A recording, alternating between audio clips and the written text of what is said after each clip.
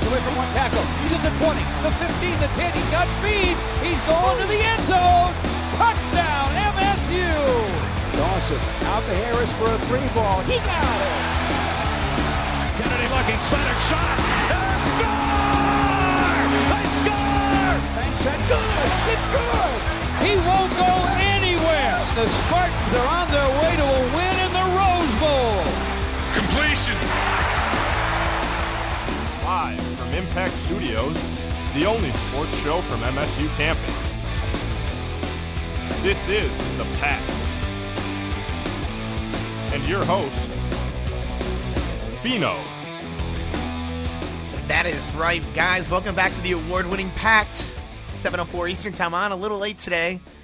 As Lou mentioned, I'm your host, Fino, alongside our panelist, Harry Jaden. Turn up. Austin Goodman. Yo. It Kuglacki. Hi, guys. And our production engineer, guy behind the glass as usual, Ludovizio. How's it going, guys? Guys, good to be with you all. And, like I mentioned, it's the award-winning Pact, so I thought I'd open up with something. Radio Sports Reporting SPJ Awards, Best of MSU Journalism. The Pact takes second and third place for their interviews with Ryan Keener in second, and third, it was our interview with Lupe Izzo. So congrats to everyone that made this happen. It's really good to have a great show, and let alone be award-winning. Taking first place to our very own Max King and his edition of Pool Time. We'll take second and third to that guy. Max King is the best. Impact Sports sweep on the board. Yeah, Impact Sports. Took the podium. Yeah, that's right. Radio Sports Reporting sweep here at SBJ. We're waiting on MAB Awards. When we know on that, we'll let you know. But yeah, so 7:05 Eastern Time, basement of Holden Hall as usual. WDBM East Lansing, 89 FM or 88.9 FM. Transmitter's still down, but you can always still stream us online. Impact89fm.org/sports or Impact89fm.org. Whichever one you pick. We hope you pick the sports site. But guys, we're talking a lot of stuff today. MSU basketball. We're talking about that loss to Michigan, the effects from this loss. Quick turnaround from this game. Play tomorrow at 7 p.m. in Iowa City against an Iowa team. Guys, Gary Harris is the real deal. But is he the best player in the Big Ten? We'll debate. Is it Nick Stauskas? Is it Gary Harris? Gary Harris now leads the Big Ten in scoring with 18.8 points per game.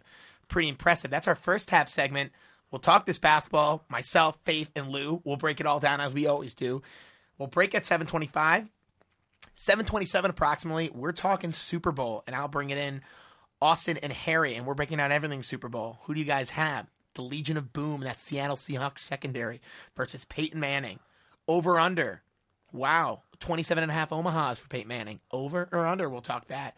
The spread is 3. Broncos are favored by a field goal. We'll talk that. But what about the weather? First outdoor Super Bowl, or cold weather Super Bowl, I should say. The early reports were 60% chance of wintry mix. The new reports are about 38 degrees, 20% chance of precipitation. We'll talk all that stuff. Who do you got? The X factors, the windy MetLife Himalaya effect in the Meadowlands. We'll talk. And of course, there are roundtable, as we always do to wrap up our show. We're talking Richard Sherman and his fine. Do you agree with the fine? Roger Goodell said he doesn't condone the comments. So we'll kind of break that down a little bit. And more importantly, what about the Pro Bowl? Does the Pro Bowl matter? I think it totally matters. But we'll talk about the result, a 22-21 victory for Team Rice over Team Sanders. And should Deion Sanders have been allowed to play? Yes. Hello, Harry Jaden. So, guys, we'll talk. This basketball, that's the big thing we need to talk about here. An 80-75 loss for Michigan State here at the Breslin Center. Michigan State played a good game. They were usually up 6.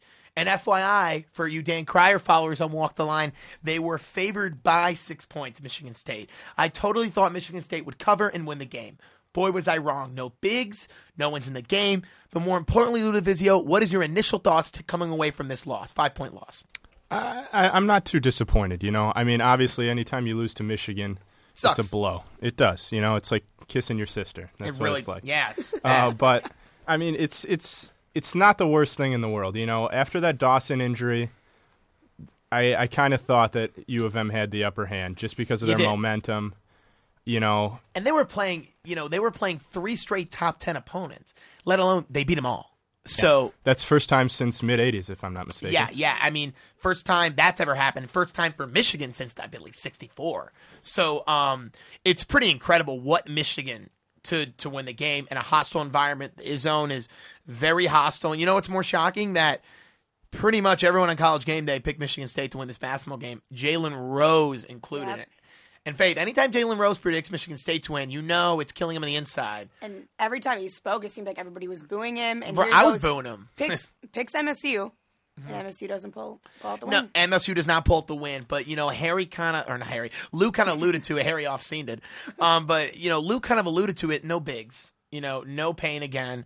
No Brandon Dawson, as we know of the whole issue, which we'll talk about. But, guys, wasn't it pretty obvious that you could see that they were lacking bigs here? They were lacking rebounding. They were lacking a lot of stuff. But it didn't really look like they were crisp, Faith, at all. I do think they played with heart. I do think Michigan State did, give that 110% besides, despite the injuries, despite all the illnesses and everything that they've had. They've definitely tried to overcome that. But, yeah, there's a lot of things that they could have done. Rebounding was definitely, like you said, with the bigs, definitely problematic. I think the free throws really came into effect. You could see that towards the end of the game that had we made some more, we might have been up with them. Yeah, and you mentioned free throws, Faith, and you know what the one thing that shocked me? Gary Harris, an 81% free throw shooter, if you want to be totally exact, 0.89 or whatever it was, 0.089. So he's an 81% free throw shooter, and guys, he went 5 for 9 in the game. So to me, that's so surprising for someone to go about like 57% and whatever it was. And I don't know. I thought he left points out there. And to me, Gary Harris, Lou, doesn't leave points on the charity strike at all. No, he usually doesn't. But, I mean, how much can you pile on the guy's back? I mean, obviously you said coming into it he's the real deal. Mm-hmm. And I know later in the discussion you might bring this up, whether or not he's the best player in the Big Ten. But I would make the argument that he's the best overall player in the country in basketball right now. So, yeah. I think what the sad part is that it seems like Michigan State is relying so much on certain players when it should be really like the team together. You know what I mean? What can you do with these injuries right now? Mm-hmm. I mean, you have to play the guys off the bench, deep in the bench. You have to play the guys on the bench, but then those guys who are healthy, those regular starters, of course they're going to take control of the game. And like I said, just pile it on his back. And free throws wasn't in the luck that night, but I mean, it'll be back, and I mean Gary showed what he's made of. Guys, I looked at a Michigan State team. We're talking free throws. Before we talk about Faith, how she really mentioned how look, you got to play the guys you have, and they did. Mm-hmm. Just some guys just didn't perform like the way they should have. No, absolutely not. We look at we'll talk free throws right now before we get into that. Michigan State 16 for 23 on the charity strike.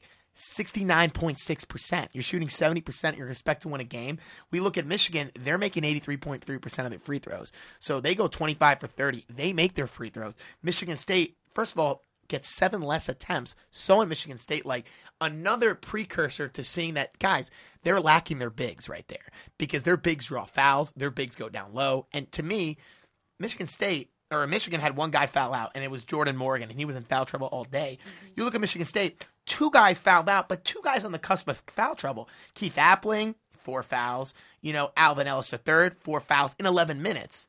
So, to me, Michigan State was in really foul trouble. And in the second half, double bonus. To me, they got in the double bonus, what was it, the 7th minute, whatever it was? You're not going to win a basketball game like that. No, absolutely not. But, I mean, once again, you talk about foul trouble, I think it's kind of along the same lines of why Gary didn't get his free throws. Keith Appling in foul trouble because how many minutes did he play? He played almost the entire game. Yeah, he played 38 minutes, and Keith Appling played 37. So that's incredible. I mean, that's going to happen. You're going to get in foul trouble when you play 38 minutes. But when you're struggling to make a statement because you know that your fellow starters out there, you have to play tight. It's a Michigan game. I mean, I'm not trying to make excuses for the guys, but that stuff happens, especially when you put so much on their backs like that. Oh yeah, Faith. No, I mean I think the guys did step up though. I mean, some did. No, some. Yeah, you're right. Some did. Not to go. No, of course. But Appling, wrist injury, back problems. He's playing through that. And Tom Izzo is very, very proud of him for that. Yeah. But and I saw some great defense out there too. Like I said, Michigan State did try to give their 110% with what they have. This is how you can tell the bigs are out, guys. Michigan State is out rebounded 35 to 29. They're never really out rebounded. And when I look at it, look, Lou, you mentioned, when you play 37 minutes, you get 4 fouls. I think that's kind of bogus because if you look at Gary Harris, 38 minutes, 0 fouls. Okay? And Keith Appling, one of his fouls was a technical, which you can argue that he should not have gotten that technical, but he got a technical. So I thought, Keith Appling was playing hurt. He wasn't driving. He was shying away from contact. You can see that. Again, Keith Appling, the guy is razor from the line. I mean, the guy goes 4 from 6 from the line, from the charity strike. And to me, that's so unlike him because on the season, okay, he's shooting 72%. That's not him. When he was a freshman, this guy shot 90%. Ever since that freshman year, 78%, 75%, 72%. So this guy's playing banged up. But Gary Harris is the same way. You have to make these free throws. You got to play more physical, but you can tell he's hurt. 3 from 11 from the field, 2 from, over 2 beyond the arc. He's just not healthy, and you can see it. These guys are playing hurt. It's true. And I know last week and the week before we talked basketball, and the argument was made, every team has injuries. Everybody's got to battle through injuries. I don't think that you're incorrect in saying that, but nobody's had injuries like we have so far. And I think when you look at this game, the Michigan game specifically, it comes down to Michigan knew that they weren't at full strength. MSU knew they weren't at full strength. That doesn't make it any easier for MSU. But U of M still has that in the back of their mind, that they know next time they're going to play, it's going to be a different game. It might not be a different outcome, but it's going to be a heck of a different game, and they're gonna have to be ready for it. And I think that's a positive for MSU going in. I definitely think, but guys, here's my thing, Luke. This is Michigan State basketball. This is Michigan State. This is one of the top premier basketball programs in the country, led by a Hall of Fame head coach. This is Michigan State basketball, and I'll keep reiterating that because every team's going to have injuries, but the pleasure about being a Michigan State fan, or more importantly, a Michigan State player is, or even a coach or student or whatever your affiliation to the university is, guys are going to be injured, and you're going to expect to step up. The difference in this game was Michigan State could have won the game. They were winning the game the whole first half. No one was talking about the guys were hurt. They were winning. They were winning by 6. So to me, when I look at the game at half, you're up 36-30 at half, as I expected. You're covering, you're doing whatever Crier would love. The point is, Denzel Valentine had an atrocious game. Okay, Travis Trice had probably one of the worst games I thought in his career. I'm going to go that far. 18 minutes, ineffective play. He fouls out in 18 minutes. He has 3 points. 1 assist, 1 board, 1 steal. It's just ineffective basketball. And when you're hurting, you got to have guys like Travis Trice stepping up. You have a guy like Denzel Valentine who we're absolutely applauding on the show, Faith. How we were talking about Faith. You said, I think it was his best game he ever had. And you told me that off air and on air. And I'm like, Faith, I agree. But this game, Faith, for Denzel, 30 minutes, 1 for 5 from the field, 0 for 2 beyond the arc, didn't even attempt a free throw. You have 4 boards, 3 assists, no steals, no blocks, 1 turnover, and you foul out. You have 2 points, another guy who fouls out. It's a disgrace. Absolutely. I mean, I think he wants to show up when he wants to show up.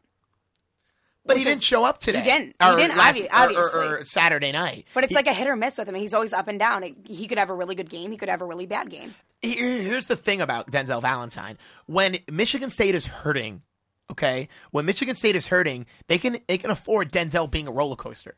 When they are at this point, look, guys, they need Denzel to step up. When you're healthy, he can be up and down. When they're hurting, you need Denzel to play like Denzel Valentine has the potential to. The problem is, right now, Denzel's playing atrocious. Travis Trice played atrocious.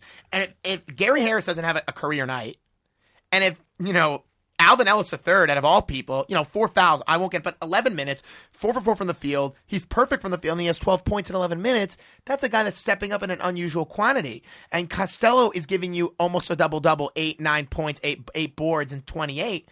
Kaminsky's got to give you more points than that. You're not going to make up for Payne. You're not going to make up for Dawson, a lead rebounder and one of your lead scorers.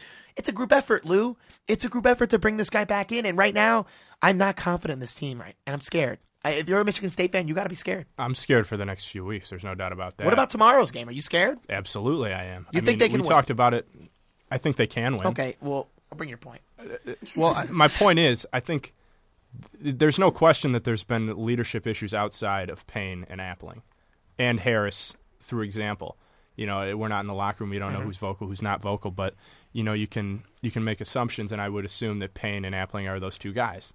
And I mean, they just need to find people to step up. They need people to step up in the absence of these guys. For a little bit, it was Kaminsky with those 3s, but then you thrust him in to that starting role, and all of a sudden, the guy's a shadow. So it's kind of disappointing. Same thing with Trice.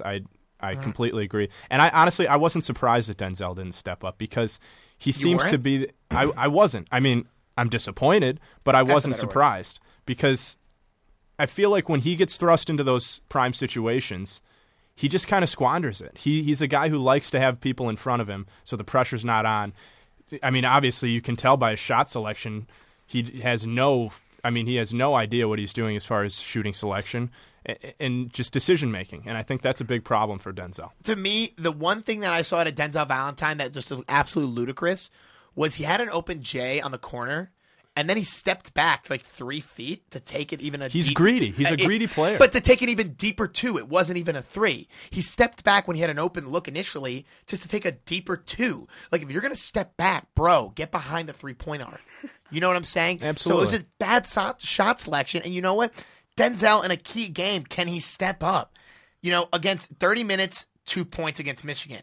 I know against an inferior Indiana team, but 30 minutes, 10 points. But he gave you 7 boards. He didn't foul out. He gave you 2 assists. And then that great game against Illinois that faced that's his best game ever. And I agree. 11 rebounds, 15 points. It's just in 34 minutes. And he had 3 fouls. And he turned the ball over once. It's just, to me, he's got to give more effective play. And Travis Trite is another guy. You can't give 18 minutes and foul out. You just cannot do that. If you're playing for I don't know. If you're playing for a Miami now who is down without Larkin, Jim Larrañaga's team, when the spotlight is not as high as Michigan State is, I'm picking the U because they had a very good year last year and they're down. 2 seed, now they're down. The point is, when all the lights are on you, you got to step up. And I think Russell Bird playing 13 minutes was the epitome of that. I thought Russell Bird was, look, I mean, I'm trying to be nice, but but you know what? It's our jobs to be, critical. I thought Russell Bird was also ineffective. I looked at guys that was completely ineffective. I thought, Gavin Schilling, 7 minutes, 4 points. Okay, fine. He gave you 3 boards. Effective play, I guess. Gone 4 minutes, but 4 points in 4 minutes. Why didn't he play more? Kaminsky, Faith, you've been loving Kaminsky, but I think the slumber party about Kenny Kaminsky, I think, is over. I think it's over. I think right now the book's out on this guy. They know what he can bring. They're giving him more contested threes. He's not making it. This guy's 6'9", can't even rebound. He can't play good defense. Right now, why is Kenny Kaminsky even starting? Great question. That surprised me a lot. Why is he starting? And I'll tell you why he's starting. He's pretending to be that. What are they playing him at, 4? Because if you're looking at Denzel Valentine, he's playing that small forward. He's playing that 3. So Gary plays the 2. Keith plays the 1. Kaminsky's playing a 4. He's listed here as a guard in our media kit, but he's a small forward if you really want to analyze Kenny Kaminsky, in my opinion. The thing is, there's no size in this lineup.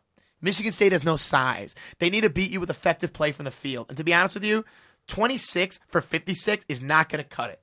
It's not going to cut it when you're playing a Michigan team. And here's the thing, guys.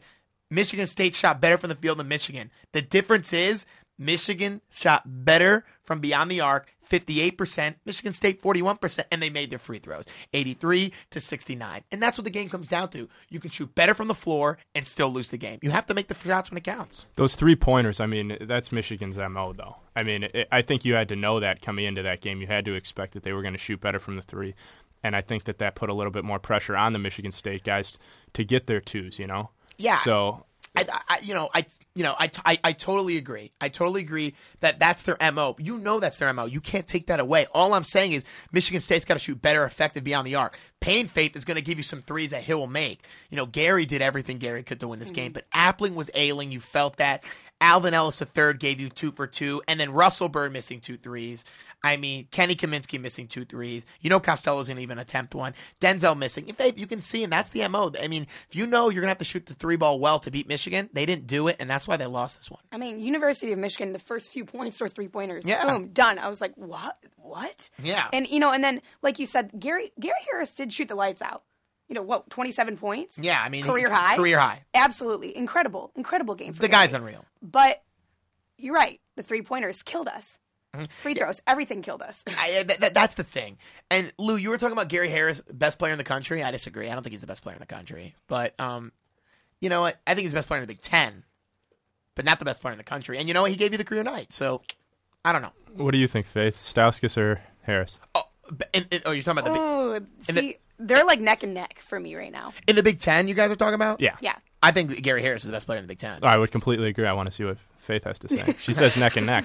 I think it's closer than people think, but it's 18.8 points versus 18.5 points. But all you were listing off are offensive stats here. Stauskas can't play D, and Garrett Harris is one of the best. Well, Gary plays well. He plays great man defense. But realistically, guys, you know how these best player things go. It's all points per game. I disagree entirely. I'm telling you how they vote. That's the way it goes. Oh, I don't care about the vote. I'm talking about my vote. Okay, well, your vote is, I agree it should be about defense, but I'm telling you how it goes. I don't think it's just about defense. I think it's about all-around play. And if you want to be the best, you have to play on both ends of the court. And if you're ineffective on one end of the court, you're not the best. You might be the best three-point shooter. I'd give him that. But you're still an ineffective player in the defensive end. I'm telling you, for college basketball, all that matters is the offensive stats. As much as I want to agree with you that it should be about defense, it's all about you know what I'm saying? Have you heard of Roscoe Smith leads the NCAA Division I in rebounds per game, 12.2, but no one's ever heard of him because he's not good at offense. And you're right about the offense, but you can't just have offense and no D.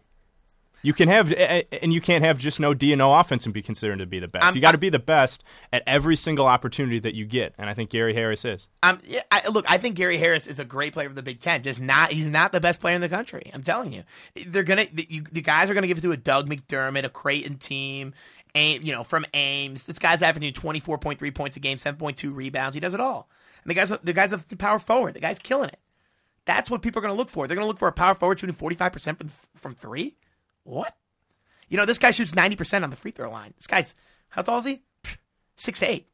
See, that's a guy they're going to vote for Player of the Year, not a Gary Harris. That's pretty money. I mean, there's no doubt in that. I'm telling you. But if you want to stick to the Big Ten, I'm just upset at Faith for saying neck and neck with Stauskas here. I think it's close. You got to realize it's closer than people think, Faith. No, I do. Honestly, like you said, they're very, very close. 18.8 points per game. Mm-hmm. That's Gary. Yeah. Versus Nick Stauskas is 18.5 points per game. Yeah. 0.3 difference. 0.3 difference. So I think that's something to be said. And you said it's about defense? I do think defense is it's like a silent weapon. You do need defense. You 100% need. I didn't say it's about defense. I said defense is it's major part of the formula if you're looking at a best player. And I'll say something else. Have you been watching the Big Ten Network? You know what makes me sick? These videos of Stauskas playing on his backyard. Like, that's cool. You can dunk on your backyard rim. Yeah. You're a pretty good player. I don't even watch that crap. To be honest with you, Lou. Because was he shooting him in the rain and stuff? Yeah, I mean, he's out in Canada. Surprisingly, it's cold in Mississauga. Yeah, wow, Ontario's cold. Newsflash, here on the Pact. Yeah, and then his dad's passing him 3 points. Is that a regulation? That a regulation rim? Yeah. And then they're out here filming like the guy's Wayne Gretzky or something. Yeah, rumor on the street it wasn't even a men's size ball. You know what I'm saying? It was 28 and a half I measured. But to be honest with you, I don't care what you do in your practice. It's the same thing with football. I don't care what you do on the practice field. I don't care what you do on the in practice. We're talking about practice. If you can't do it on the hardwood, I don't care. I completely agree. I don't care. Yeah. But I think it's in every sport. People like these flashy offensive guys. That in every sport, it makes me sick because that doesn't make you a great player. It's like it makes you a good offensive player. I totally agree. I totally agree with you. So we'll wrap up there our discussion. The whole thing. Hold on, before we get into the predictions on Iowa, it's like the whole thing with scoring. It's like why Americans can't embrace soccer, which really bothers me. It's like there's not enough scoring. I'm like, you know what? Yeah, you gotta what do you love need the game. Brooks, and Yale's, they're behind the glass. We talk about this crap all the time. Like, there's not enough scoring. MLS won't go anywhere. I'm like, you know what? It's crap. It's junk. It's a great game. Love for the sport. But that's what people like, Lou. They like scoring. That's why I'm saying it's all about offense. So, quick predictions. Who do you guys got? Iowa, Michigan State. Who do you got? Lou? I'm going to go Iowa. You're going to go Iowa by how much? Round 5 again. I don't see Michigan State pulling it off. I think Iowa's. I mean, they've lost to Michigan, but who's hotter than Michigan right now? No one is. No one. Who's second? Iowa. So. Yeah. You can't argue. Faith? It's going to be very, very close. Okay. Iowa, because at home, they're at home. They've got that home advantage. They haven't lost a game at home yet. One of my good guys I like to watch would say, not so fast, my friends. I like Michigan State to win this game. Close. It's going to be close. It's going to be close to the Carver Hawkeye Arena. It's going to be close. I like Michigan State to win. Before Lou kills me, we're going to take a quick break. We're going to come back, talk Super Bowl with Harry and Austin. You're listening to the Pact 89 FM. You're listening to The Pact on 88.9 FM, WDBM, East Lansing. For some high school students, school can be a dangerous place. A lot of gamers look at you as a gang member, too. Premature break there, guys. Cancel on the break, so let's just get right back into it, Fino. Yeah, no problem. So, wait, premature break? Premature ending on that break there. Little technical difficulties, but... Well, better, Nev. I like being live because the funny thing is we always have to take a break, and Sharg's like, Fino, you're not taking enough breaks. So, we try to take a break. You know what? Forget it. We're talking... No more breaks. No more breaks. No more breaks. Well, we're back on the Pact, Fino, alongside 88.9 FM, as Lou mentioned, WDBMB East Lansing. We're in the basement of Holden Hall, as usual. We just had our first segment talking MSU basketball with Lou and Faith. We're now talking Super Bowl with Austin and Harry. And, guys, if you want to call in, 517-432-3893 is our number, 517-432-3893. You're on WDBM East Lansing. Guys, Super Bowl. It's this Sunday. Finally, happy Super Bowl Sunday to both of you. Happy Super Bowl Sunday to you. It's exciting. It's the last week of football for the first time until Labor Day weekend. So, guys, embrace it. It's Super Bowl week. It's in the frigid tundra of my hometown, New Jersey. But I love Jersey. And, guys, it's great. But the thing is with the Super Bowl, we got to talk a lot of stuff with this thing. First of all, who do you guys got? And we're going to break it all down. But first, I want to talk about maybe we'll go first and see who do you guys got. And then maybe you guys will try to convince each other that, your prediction's wrong. You should go with my team. Hopefully, you guys are going to the other team. But who do you guys got? Harry, Super Bowl. I got the Seahawks, Legion of Boom. You all do. Day long. So they're predicted to lose by 3. Mm-hmm. So cover, no cover, close, 1-point game. Give us a score. Let's go with low-scoring game, 21-17 Seahawks. Okay. What do you got? I actually have a pretty similar score. It's 24-17 Broncos. Okay, so you're smart. Yeah. Yeah, that's right. Let's go, Harry. Exactly. So, okay. Peyton Manning faithful. Yeah. To the rest of the Broncos. They are a stellar team. Look, the Seahawks. Look, guys, the Broncos are a great team. The Seahawks are a great team. There's no, you know what, guys? I'm really excited for the Super Bowl. Not only is it in my home state, that aside, but what is the Super Bowl supposed to be? A celebration of the two best teams in the NFL, right? Mm-hmm. And here's a true representation of the two best teams in the NFL. 13-3 team versus a 13-3 team. You have then an NFC champion versus the AFC champion. But as you see in years past, with some teams, they're usually not the best team in the NFC all year. They're but the hottest. They're the That's hottest. Usually, happens a lot of times, yeah. This year, we're seeing the hottest teams and the best teams. Can we both agree on that? Yes. Yeah. Yes, Okay. definitely. Without a doubt. So, I think, for me, guys, the key matchup in this one is that Seattle secondary, Legion of Boom, as they call themselves, against Peyton Manning. And there's no doubt about it that Peyton Manning, in my opinion, is my MVP of this regular season. What do you got? I agree with that 100%. Peyton Manning is one of the best in my mind, he is the best quarterback in the NFL right now. Okay. He's better than Tom Brady in my eyes. We had this discussion last week. There's no doubt. There's nothing more to say about that. But it's beyond Peyton. It actually is beyond Peyton. You think? He calls the line of scrimmage like he does. Mm-hmm. He yells Omaha, Omaha, and I love it. But there are other players around him that just makes him so much stronger. Julius Thomas, Sean Moreno. These two players are going to pop off against this Seahawks defense. The Legion of Boom isn't going to be able to stop a speedy little Sean Moreno coming down the right side of the field in for a touchdown, or that beautiful lob pass from Peyton Manning just over Richard Sherman's little fingers to get a touchdown in the end of the game. I really think that Peyton Manning and the Denver Broncos offense can take it to the Seahawks defense. What do you got? My problem with that is I'm not so worried about Manning versus Legion of Boom. I'm worried about Manning versus this under 40 degrees weather. Oh, give me let me give on. you some stats to back this up. For his career, Manning has a 70% win percentage.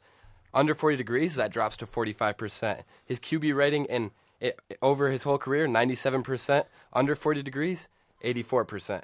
Interceptions go up 0.5 more per game in cold weather under 40 degrees.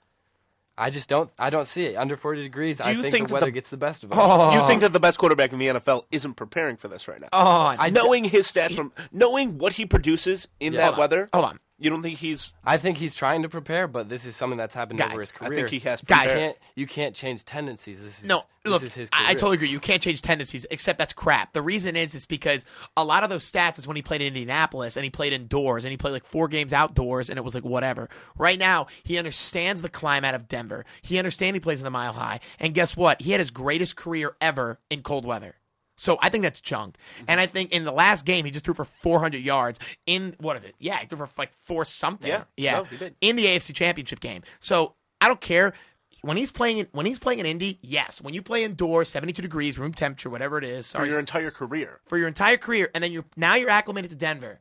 And he's playing, I think, you look at Peyton Manning's stats. Yes. Okay, Eric? You look at any season he's had. It's not even debatable. This is the best season he's ever had. Yes, it is. Yes, okay? I agree. In cold weather. Mm-hmm. Don't you think he's acclimated to that? I don't think in Denver. It's not as cold as under 40 degrees just about every game. Maybe towards the end of the season. But they get that snow. They get that precipitation. They get all that stuff. It's also thinner air up there. He can chuck the ball a little bit further. Down in New Jersey, he won't have that with his You'll have arm the Himalaya strength, effect, yeah. All the surgeries he's had, I don't think he's going to have the arm strength to throw it deep. And I think when he does throw it deep, Sir Earl Thomas is going to be ready for him. Okay, well, Sir Earl Thomas is going to have a lot of other things to worry about. Because here's my thing. Because, look, when you look at it, Harry, to me, look, it's, what they're predicting, how predictable, we're in Michigan, so the weather's always unpredictable. But in Jersey, it's actually somewhat correct. The wind projected for the Super Bowl is 6 miles per hour. Now, for game time at MetLife Stadium, Himalaya effect is not as bad as it used to be at Giant Stadium, at the Meadowlands. Go figure 6 mile per hour trend. I'm telling you, as a Jersey kid, New Jerseyan, that's going to translate about 16 to 15 miles per hour. Yep. Okay? So that's not too bad if you're Peyton. Now, my thing is, has Peyton Manning ever had the targets and weapons he has now? No, he hasn't. I agree with that. That's a keep great point. Keep in mind, he played with Reggie Wayne, Marvin Harrison. But right now he's playing with 3 great receivers, a Wes Welker, an Eric Decker, a Demaryius Thomas, a Julius Thomas, a Noshawn Moreno running back. I mean, his options are a pretty decent defense backing him up, for that matter. And I just want to put that out there. What about that O-line? He does have all the weapons around him, but I do think this Seattle defense and the Seattle offense, I think they have the weapons as well. We talk about both these teams being great. Both these teams are great. It's not all about the Broncos. I don't think that the Seattle defense has seen something like a playoff Peyton. Nor has Peyton seen anything like a Seattle defense. I agree with that. Neither have seen each other. That's what they. This is a very good defense. I don't think he's never seen it. Yeah. Because I think he's seen some great defenses. Mm-hmm. Yeah, absolutely. Like he's played against some excellent New England defenses with Rodney Harrison's and Mike Vrabel's. Who am I missing? Teddy Bruschi's. He's played against ridiculous people. Yeah, but not this year with this team. Vince Wilfork. I would argue that he's never played against this kind of secondary. Yeah. Fine. But if this game is played in Seattle, I can entertain you. Because I would think Seattle would win the game. That's how far I would think. But to me, it's played at a neutral field. It's the Super Bowl. I don't think it's as neutral as you would think because of the weather. I think that Seattle has the edge playing in the Northwest up there where it rains a lot. If it does rain, I give this game 20% chance of precipitation. Not our a listeners chance, know. But I think that gives. If it does, I think Seattle has a huge advantage, and I think they have more of an advantage on this field than the Broncos do. I think we're only just talking about the disadvantages for Peyton. What about the disadvantages for Russell Wilson? The thing about Russell Wilson is he doesn't rely on the passing game. His team relies on not turning the ball over, efficient gains, and scoring enough just so the defense can hold them off. But I'm not necessarily saying that X factor is going to be a part of the game. It might be the big stage of the Super Bowl against Russell Wilson. Now, you could argue that he is a phenomenal young quarterback. Yes, he is a phenomenal young quarterback. He has done things on his feet and in the passing game both that are stellar. He does have Percy Harvin as a wide receiver, but I don't know if he's mature enough to play against a veteran.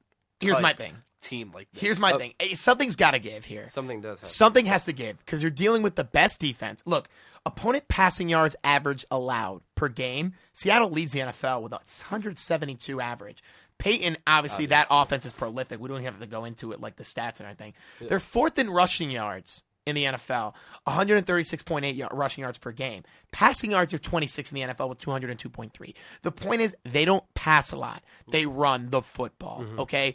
Marshawn Lynch needs to play very effective in running in my opinion, if Seattle if they're going to smell a Vince Lombardi trophy, Russell Wilson has to be turnover free, rush for 50 yards.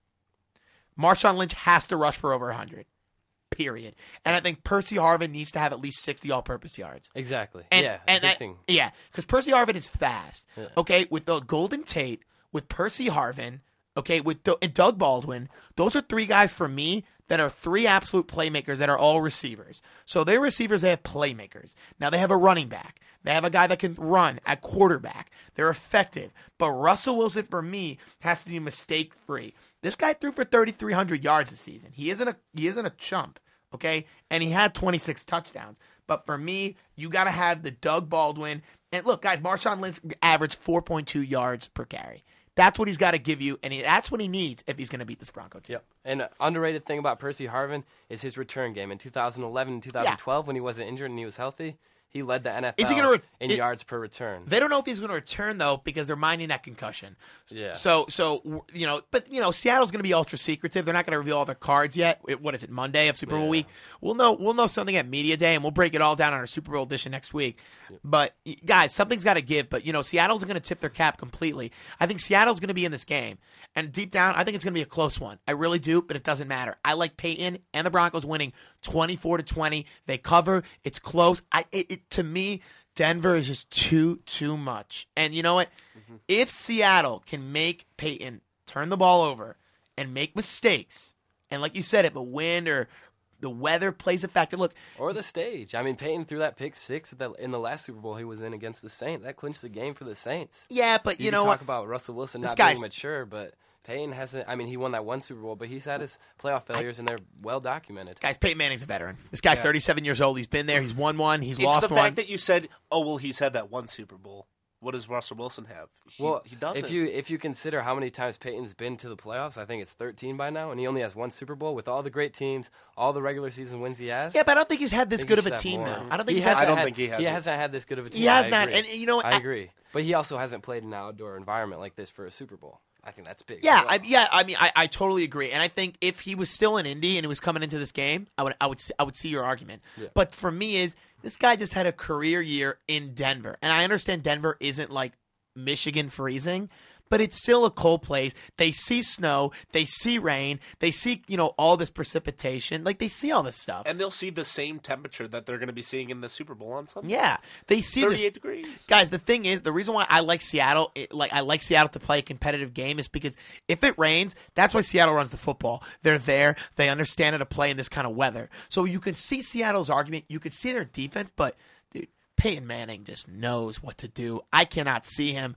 And the thing is, okay, if you're Richard Sherman and you're glue and he's glue on Demaryius Thomas, Peyton has so many other options at his disposal, and Peyton is so smart. He knows that guy goes up to the line of scrimmage and literally changes the play based on what the defense is giving him. Mm-hmm. He is that smart and that intellectual in the game. There's no doubt about it. The NFL has turned him up on a microphone so you could hear what he's doing. It's all the Omahas. Impressive. I agree with all the Omahas, but the Seattle secondary is great. You guys keep talking about how Peyton's great. Seattle's leading the league in defense, too. So like I said.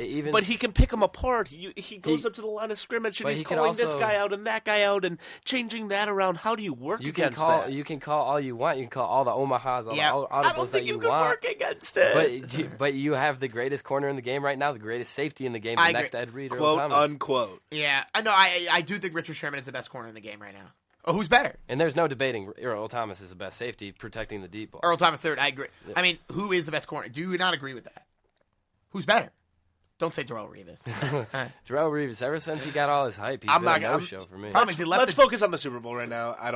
Yeah, but the point that will literally go for another 30 minutes. The point is he is the greatest corner in the game. There is no rebuttal to that. But my point is there is no rebuttal. Fino's opinion. Yeah, no, I'm telling you. You look at the stats. I think the best corner right now. But you look at it, something has to give. You have Peyton's passing offense, 340.3 yards a game on average and passing yards versus Seattle's 172 allowed. So something has to give. Yeah. Then you look at what Seattle averages on the rush. They average 136.4 rushing yards per game versus Denver's a 101.6 rushing yards allowed per game. Yep. Something has to give, and that's what's going to break the game, Harry. Exactly, and I think the X factor is Peyton Manning. In the losses so that's your X factor. Denver had this year, he's only thrown for 275 yards per game. In the wins, he's thrown for 360. So there's a big disparity in that where he has to achieve what he has to do in the passing game. I think that opens up the running game, puts the defense on the heels. So I think it really does come down to Peyton Manning on the Denver Broncos side. Is he going to perform? Is he going to come to play? And this also falls on the Seahawks. Is their defense going to perform? Is their defense going to lock them down? Whoever wins that battle, I think, wins this game hands down. Yeah, Austin, give us your X Factor. Harry gave us his. Who do you like in this X Factor in Super Bowl? Russell Wilson. Okay. You want to know why? I'll tell you guys why. Because I just said this earlier to Harry. I don't know if Russell Wilson is ready for a Super Bowl. I don't know if their offense can score the points that they need. You were talking earlier, and during the MSU segment, it's all about offense. It's all about scoring. It is. Can the Seattle Seahawks get enough points to beat the Denver Broncos in the Super Bowl? I don't think so. And that stemmed from your quarterback. We're putting so much pressure on Peyton Manning to call the game. You're putting him as the X factor, but he's a way better quarterback than Russell Wilson is. And if you want to put Peyton as the X factor and leave the game up to him, he is going to take that game like that. I do not think that Russell Wilson will be able to contribute those kind of things. Okay, that's an interesting X factor. You can argue that. I think Russell Wilson, if he's going to win in this game, he has to play effective and turnover free. Exactly. For me, my X factor is Richard Sherman. And I think the reason why is because Demaryius Thomas against Richard Sherman, we're talking about it in all segments, something has to give. Mm-hmm. And I think that's my gotta give moment there. I think if Richard Sherman plays lockdown and takes Demaryius Thomas out of the game, curious to know how Peyton will go back to them. It's kind of like when Cap went right there to Michael Crabtree regardless. Right. I don't think Peyton would do that because Peyton has the weapons to not do something like that. So for me, that's my X factor. I think it's Richard Sherman. If he plays lockdown the way he does, the greatest corner in the NFL plays like the greatest corner in the NFL. But you know what? I still think it's moot and it doesn't really matter because I do 100% like the Broncos to win this game. Closing thoughts, Harry. Another reason why I have the Seahawks. January 31st is the Chinese New Year, Year of the Horse, and you would think that would play into the Broncos' hand as the Year of the Horse, but little known fact, no NFL team has won it when their mascot has been in the year of the Chinese calendar. They've always lost it. Broncos made it in 78 and 90 during the Year of the Horse. They lost the Super Bowls by a combined score of 82-20. Wow. So Voodoo impressed. Stuff, but hey, it works. Found it online. All right, so yeah, okay, that's so interesting. But let me ask you something fun. For you, Austin, something fun. Over under in the Omahas in Vegas is 27.5 Omahas for Peyton. Something fun. Over under 27.5 Omahas. I hope it's over. I'm gonna say over too. I'm gonna say Harry over under. I'm going to say under. Okay. I think You're on that Payne's Seattle train. He's going to Omaha his way to victory, and I'm going to love it. He's going to think it's some kind of right joke, back. and he's going to not say Omaha anymore. He's just going to change the word. But I would love to hear him say 100 Omaha. Yeah, 100 Omaha. You know what? No disrespect to Omaha. I heard, one of my friends, one of my roommates, Daniel Snitchler, he was driving through Omaha, and he said it was one of the worst towns he's ever driven through. So at least they got that going for themselves. So Snitchler, I'm giving you a shout out on the show, but it's completely unbelievable. Are we actually going to take a break for real, Harry? Is this okay, he's nodding at me. I'm like, let's actually take the break. We're going to take a quick break here on the Pact, maybe for real. We're talking roundtable when we come back. Richard Sherman's comments. Do we agree? And does the Pro Bowl matter? A 21-22 victory. Team Rice over Team Sanders. We'll come back on the Pact. 88.9 FM. It's WDBM East Lansing. Fino on the Pact.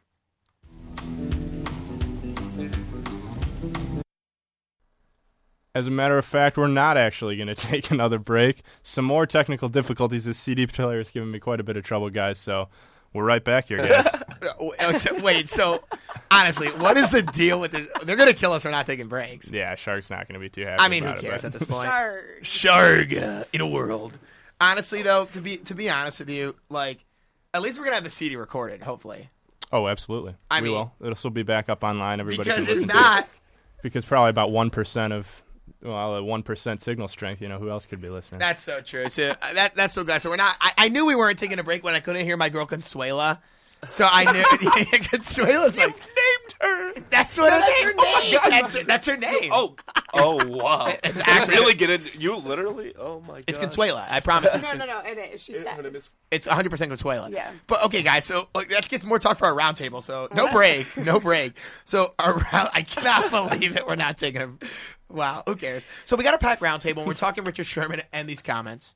Fine about 70 around. Okay, if you want to round to the nearest whatever, $7,700. He's fined. His comments that he made. Roger Goodell not endorsing it. And more importantly, off that, the Pro Bowl. Do you guys like the Pro Bowl? Do you not like the Pro Bowl? Faith wrote a piece for our online segment of the Pact about her comments on Richard Sherman. Check it out. It's on our website, impact89fm.org. /sports, and Faith's article should be up there, getting great reviews and great likes. So a very great, well-written article, Faith. But Thank you. Since you wrote the article, Faith, we'll open up with you. What do you think about the fine in the comments? I know we spoke about it last week, but kind of, Roger Goodell's comments I thought were just ill-advised. Well, I know we had talked about it on the roundtable. Was it roundtable last week? Yes. Yeah. Yes. So we talked about do we have a problem with his little outburst at the end of the game? Yeah. I personally didn't have a problem with that. I think it's part of the game. But what I do have a problem with was the choking gesture he made towards Kaepernick on the sidelines after the play. Okay, that's where the fine is coming from. Yeah, I mean, he did the like a slitting throat, like kind of your dead mode. And look, guys, if you know in sports, you can't do that. Like remember Kevin Durant dunked and it was like game over, and he did that. David Stern teed him up and fined $50,000. David Stern. That's a lot of money. That's a lot of cheddar, but for Kevin Durant, it's like 2 pairs of shoes. So, yeah, whatever. Probably get taxed on that. Anyway, guys, the point is, whether you like the comments or not, I just don't. It's justified here, and I don't know what you guys think, Austin. I don't think it's justified, but at the same time, everything is just so political. That's the way life. I know. It's the way life is now. It's unfortunate. Players play, man. Let the boys play. Exactly. Coach. Exactly. But a choking gesture? I mean, that's so classy and unsportsmanlike. Okay. Let your actions speak for yourself. You already, It's hard to debate that. I mean, the play's over. They already basically won. I agree with you. And basically, they did win. They did win at that point. I've been saying this to a lot of people lately. He should have handled the situation completely differently. He should not have gone up to get an interview. Okay? He knew exactly what he was doing. He could tell every single person that he didn't know what he was doing, but he knew that if he got on the national spotlight, and called Crabtree out. Yeah, exactly. He would get back for everything that Crabtree was saying to him. Who knows what actually is happening on the field when it's happening? All right, he did taunt him though, and I don't appreciate that. But Crabtree also, I mean, I know it probably was out of, not kindness, but, he goes up and tries to give Crabtree a handshake, and Crabtree just shoves him in the face. I mean, what do you expect? Wouldn't you if you just lost the championship game? Probably. If somebody was taunting me like fake, like, hey, good game. Yeah. I don't know. Well, that's guys. He's a grown man. I mean, this is the National Football League. Playing for their, you can't cry, Lou. But it's such a passion. You're playing out of a passion. I agree, but that's why to me it's not a big deal of the comments he made and the interview. This guy's an adult. This guy's paid. The guy dominates. If you can talk and back up your play, who cares, Lou? I mean, I think if you can play and you back up your play, who cares? I agree. I think that the as far as the talking to the media goes, I never really liked that. I mean, yeah, I'm all for trash talk. Talking to the media, talk not crap so great. all you want. I mean, I don't care. I mean, yeah, but I mean, but I think when you get into vulgarity and stuff, that's where it really crosses the line. And he didn't do that. I know, and that's why I don't have an extreme problem with it. It's not like you said "f you," "f me," "f whatever," and people are like, "Oh my!" Darrelle Revis said this something that pissed me the f off, and I'm that upset because he said something that really aggravated me. And he said something that was just like, "Man, you got to be about the team. You can't be talking like that." And what really pissed me off because I do support the Jets is it wasn't about the team when you held out 3 times. So what a hypocrite that guy is. Yeah, that's pretty bad. You hold out 3 times for a new contract. And, forgive my language vulgarity, sorry. But the thing is, guys, you can't do that. And, guys are going to have an opinion. And if you can talk, you can back up your play, Harry. Back it up. I agree. And Revis is just mad because he's not the best corner in the game anymore. He's not the best corner. He's not the best corner anymore. This fine, I don't know where Goodell came up with his number. Was it like 7,785? Yeah, so I just rounded it out. Random. And Sherman is making $465,000. So this is nothing to him. This is absolutely nothing. The guy's about to get paid. Has a fine. Has a problem with this fine. You know how it goes with fines? It gets put in a pool and they just take it out of your salary. So he won't even directly cut that check. Seattle's going to cut the players' union, or is it? Yeah, something like that. Well, yeah, the NFL finds it and they notify the players' union. Yeah, and then notify the team. But the difference is, guys, Richard Sherman isn't getting a check and they're like, well, write it out to Roger Goodell. It just gets taken out of his salary and Seattle cuts the check for that. And if I were his PR person, I would just donate the same amount of money to some kind of charity. I think he has some rehabilitation to do with his image. I think that would be a good idea for that. I mean, can I just make a point? Mm-hmm. Sherman right now is making $550,000 on his jersey sales. I'm sure he'll be fine. Hey, I mean, he's going to guys. If you play in the NFL, you're going to be fine. Oh, absolutely. I mean, this is not. We're not talking about this guy's going to be broke. He's going to live in a box. No one's saying that, but it's safe to say that we all think. Some have a problem with the comments, but I think there's a fine line, and if you cross that line, it's unacceptable. I think it's safe to say none of us thought he crossed that line. Is anyone disagreeing with that? Did he cross that line, Faith? Richard Sherman, did he step outside the box and cross the line of comments? Are you okay with the comments he made, or did he cross that line of vulgarity or whatever? Did he step over that boundary for you? I think more of it was the actions and the gestures. Okay, that's fair enough. So you're the minority on that one, but So you're talking about during, as far as time goes, not anything to do with the interview? No, I don't think the interview was that. I mean, I personally, I wouldn't have done it, and I wish he wouldn't have, but he did. I don't think it was as bad as, the gestures. Yeah. I do agree with that. I would say so. I think people made a big deal about the interview because it was Aaron Andrews. Because it was funny. I think it was blown out of proportion. I mean, Aaron Andrews baited the whole thing. She goes, "Who are you talking about?" I mean, you know who he's talking about. I mean, that's just good reporting. So tip or cap to that. I mean, good reporting, I guess. But to me, with the comments are the comments. It's whatever. Finally, we can stop talking about Richard Sherman and we can start playing some football. Happy Super Bowl week. But guys, there was a football game yesterday. It was the Pro Bowl. And it was a new format this year, a fantasy draft, Team Rice versus Team Sanders. And it came to the last second, how Alex Smith led a drive right there, boom, they score, touchdown, Team Rice. And instead of kicking it, that extra point, they're going for 2. And it was Michael Tolbert, Tolbert, whatever you want to call it, Tolbert, Colbert, whatever. Michael Tolbert gets in there and gets that 2-point conversion. They win 22-21, and it came down to Team Sanders trying to attempt, I think, 66-yard field goal at the end of the game, and then that was it. And it didn't matter. It was not good. Antonio Pro Marty again, gets it back, my guy. Gets it back, and he catches it and the game's over. Mainly, guys, my main point here in the roundtable, does the Pro Bowl matter? Harry. Personally, no. I Really? do like it was cool to see the whole new format with it. It drew a 7.2 Nielsen overnight rating. So pretty impressive. No, it reminds me of when I would play backyard football on my computer. Even the uniforms look like the random colors I choose. Faith loved the uniforms. I thought they were pretty cool. You got the draft. Yeah, I personally didn't like them. I thought Nike was advertising the Civil War, Oregon versus Oregon State. Just throwing that out there. Oh my God, I'm they're just both saying, gray though, bro. I'm just saying, where does the lime green and the orange come from? It's traditionally because that's a new thing. It's neon. Everybody you loves can't, the you neon. can't mess with tradition, guys. Come What on. tradition though? Because it's a new format. There's no tradition. That is true. There's but no tradition the right colors now. The AFC and NFC have been set for years. But now. to be honest with you, I think but there was no AFC versus NFC. They just wanted to get away from that. That format sucked. It was terrible. No one watched it. The stadium was a little more full than usual. But guys, yesterday's game, if you guys watched it, I watched every minute. It was so exciting. It was exciting. It was such an exciting game. If I was a player, I can't say that I would play hard just based off injury. You can call me a wimp, but I just wouldn't want to lose that money. But it's great to see the players playing hard.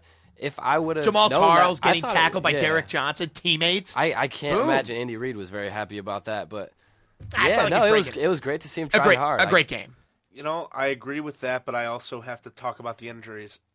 You can get injured in any way, shape, or form in any kind of situation. I just think the Pro Bowl is kind of not backing up what the NFL is trying to do here by protecting their players. They play 16 games per season, play game in and game out, trying to protect themselves and trying to keep themselves together to play the next year and keep on playing.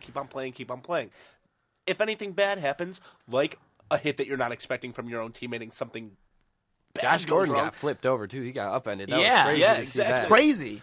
Guys, they're playing. It's not worth it. To me, it's not worth it. I don't think it matters. Let me ask you this, Faith. You saw it, the Pro Bowl, compared to other years. Was the quality of play, in your opinion, better than usual? Yes. Yeah, I mean, but I totally agree with that. Now, judging by what you saw last year, would you turn on and watch the Pro Bowl next year? I think they need to fix it or possibly just get rid of it. I mean, because you're right, the injuries, that could happen, but do the guys actually want to be there? I think it is pretty cool that you're getting all the best guys besides the I totally agree. You're getting the best guys together, and that's what it's about. Maybe you're not going to put in the middle of the regular season and just do a break. That would be my second proposal. But then again, that's half the season, so you don't know who's who. But I like the quality pay. I thought it was the most exciting Pro Bowl, in my opinion, I've seen in years. I think it was exciting. They won at the last minute. I think it was a win-win situation for the NFL. I think this year was a success. I don't think there's any question about that. But I don't think that if I was an owner, I would not be in favor of it. I mean, it makes revenue. It brings in revenue just because of the jersey sales, getting the guys up, getting Sanders in there, getting Rice in there. But it's a gimmick. An all-star game in any sport is a gimmick. It's for the fans, but half the time fans aren't even watching. It's on the same time as the Grammys, I mean, not that I didn't watch the Grammys either, I'll tell you that. No, yeah. But I don't know. I think it's a gimmick. I think the injury thing is a valid concern. I think it's crap. I think it's absolutely a valid concern. That's crap. You have a 16-game season, and you throw another game in. That's one game in a 16 game. That's a high percentage. But everyone's okay in expanding the playoffs. No one's talking about injuries when they're expanding the playoffs. In a game that matters for the outcome of a season, for a championship. But here's my thing, guys. Here's my thing. You don't want to expand the regular season, but you want to expand the playoffs, and this is all about the money. Why don't we do something for the fans here? Why don't we do something for our fans? The fans want to see the best players in one sitting. Why not give that to them? I think the fans but then you got the best players, two of the best players on the same team. One guy spears him in the gut, and was he hurt? He wasn't hurt, but he easily could have been. And then what happens then? Then you take for the fans of that city. They don't have one of their best players left because of a stupid game. Of what? And for the fans, what can you possibly get speared for? Like what injury could you be? You're not playing next. You're not playing next week. Broken rib. I don't know. Concussion. Who knows? Okay, if you break your rib in the last week of the season, are you telling me you're not going to be ready for Labor Day weekend? I'm not telling you that. I mean, but you just said that you want to move it into the middle of the season. I said that would be good, but it wouldn't work because first of all, I like it the way it is. Because injuries aren't valid. No. I'm saying it wouldn't work because in the middle of the season, you don't have the full complexity of who should be a Pro Bowler or not. I see you there. That's what I'm saying. Because the season sample size is so small. Exactly. And that's why one game is such a big... It's such a big... They're not going to get rid of it, but I'll tell you what. If you really wanted to get rid of it, they would have dogged it. I thought this new format was great. I thought this new format was 100% great. I'll agree with you there. I like the new format was great. And guys, I saw more sacks, and you could see the sacks, guys. It wasn't... No one was getting pounded. It was just like guys were getting tackled and it would go down. It's football. If you don't expect to get, anytime you take the field, you got to expect to get hurt. And guys, if they didn't want to play in the Pro Bowl, they could have declined it. They would have gotten fined, but they could have declined it. That's the problem is we have to start doing things for the fans here. And right now, the Pro Bowl is a win-win for the fans. I think it's a total win-win for the fans. I think a big thing for the fans would be giving us another playoff game. Yeah. I would be so... They're doing that already. I would like that more than with that. I would love that more than a Pro Bowl. I think a skills they're already doing I think a skills competition is They used to do it. They got rid of it. That would be the phenomenal. NFL, they used to do skills. They got rid of skills. Seeing guys like Peyton and Tom throwing balls around. They used to do it, guys. Guys, they used to do it. They got rid of it, and they don't like it. You know what? Maybe my panelists don't agree with me, but guess what? I think the Pro Bowl is great. And you know what? We want to see that. We want to see people getting tackled because guess what? If you break your ribs, good thing you're not playing in mid-February because Super Bowl teams don't play in the Pro Bowl. Guys, same place as always. No breaks this week. Thank God. We had more time to talk. 88.9 FM, WDBM East Lansing is the place to find us. Mondays from 7 to 8. You know it, the Pact, embracing the Spartan debate. We'll be back next week. We'll be talking Super Bowl. We'll be talking Michigan State. We'll be previewing that game at Madison Square Garden and all that stuff. So we'll talk about it all on the Pact. As usual, I'm your host, Fino, alongside on the award-winning Pact. Second and third place SBJ Awards, Best of MSU. Guys, you can't complain. The place to find us here in the Holden Hall is every Monday, 7 8. I'll see you next Monday. Only on the Pact. This is Fino.